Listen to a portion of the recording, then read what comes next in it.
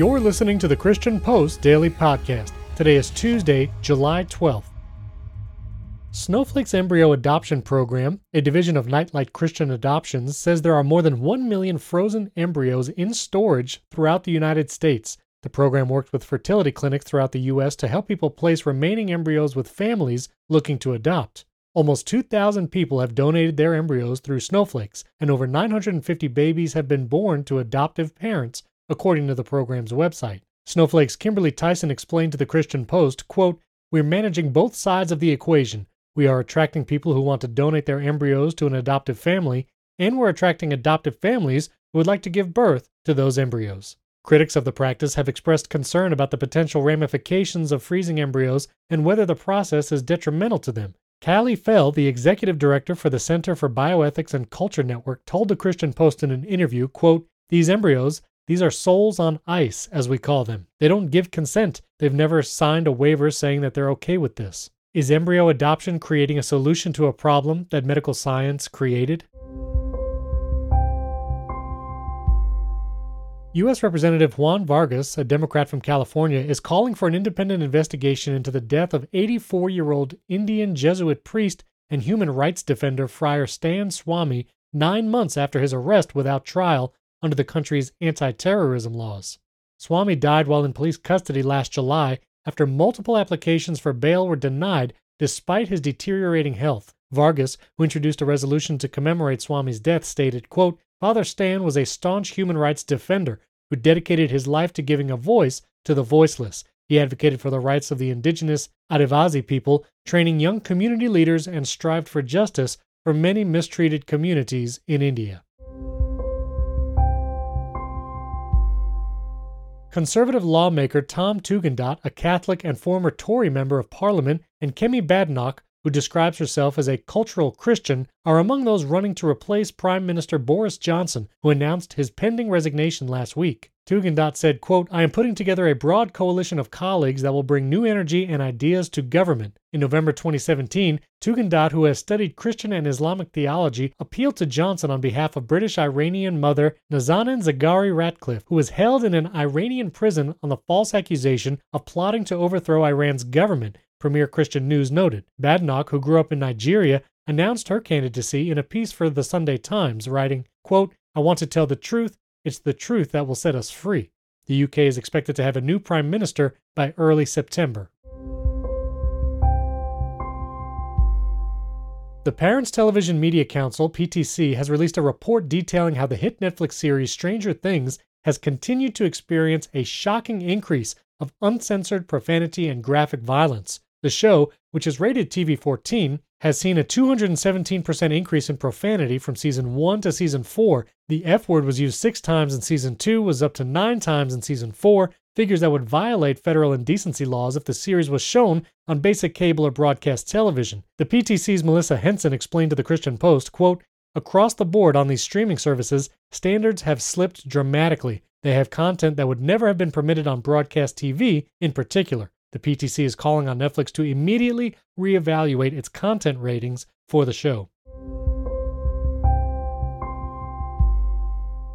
The U.S. Department of Education's National Center for Education Statistics has revealed a new study that shows more than 80% of public schools agree that the COVID-19 pandemic has negatively impacted students' behavioral development. The research revealed that 56% of schools have seen an increase in student misconduct in the classroom, while 49% noted a rise in rowdiness outside the classroom. Nearly half of schools reported an increase in acts of disrespect towards teachers and staff. In a statement to the Christian Post, the National Education Policy Center's Kevin Wellner said the research, quote, "should be just one more wake-up call," and called on people to invest in schools and children.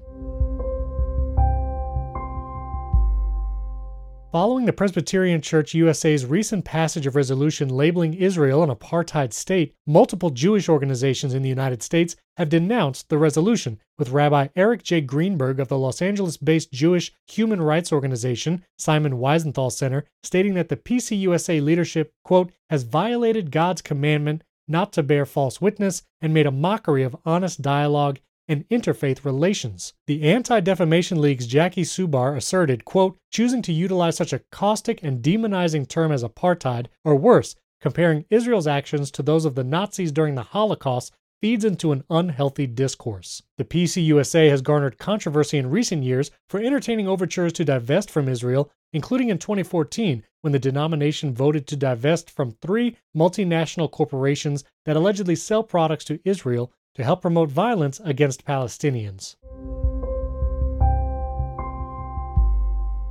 During the annual meeting of the National Education Association, President Becky Pringle delivered a keynote address during which she pledged to use the NEA's influence on issues ranging from abortion and prayer in schools to LGBT rights and school vouchers. Pringle said abortion is a, quote, fundamental freedom, and vowed to defend the, quote, right to choose, cautioning against what she called a radicalized Supreme Court. During the Assembly's proceedings, delegates voted in favor of a measure that stated the NEA, quote, will publicly stand in defense of abortion and reproductive rights and encourage members to participate in activities including rallies and demonstrations, lobbying and political campaigns, educational events, and other actions to support the right to abortion, contraception, and a person's decision about their health. A poll from Gallup has revealed that just 40% of evangelical or born-again Christians believe the Bible is the actual Word of God, while 51% view the Bible as, quote, inspired Word of God, meaning that men were inspired by God to write the collection of books now referred to as the Bible. The poll, which surveyed more than 1,000 adults throughout the month of May, also found that 29% of respondents believe the Bible is a collection of fables, legends, history, and moral precepts recorded by man. Gallup noted this is the first time that significantly more Americans have viewed the Bible as not divinely inspired versus being the literal Word of God. We hope you enjoy listening to the Christian Post Daily Podcast. Don't forget to subscribe to the podcast in your podcast player of choice: Apple Podcasts on iPhone, Spotify on iPhone or Android, or Google Podcasts in your Android device. Don't forget you can download the Edify app by searching for Edify, E-D-I-F-I, in the iPhone or Android app stores. There you can access our entire network of faith-based and uplifting podcasts. You can also subscribe to the Christian Post Daily newsletter and get the top headlines every day delivered right to your inbox. You can click the links to download the Edify app or subscribe to the newsletter in the podcast episode description. We would also appreciate a 5-star rating and review in the Apple Podcasts app or in Spotify. Thank you for listening. This has been the Christian Post Daily Podcast.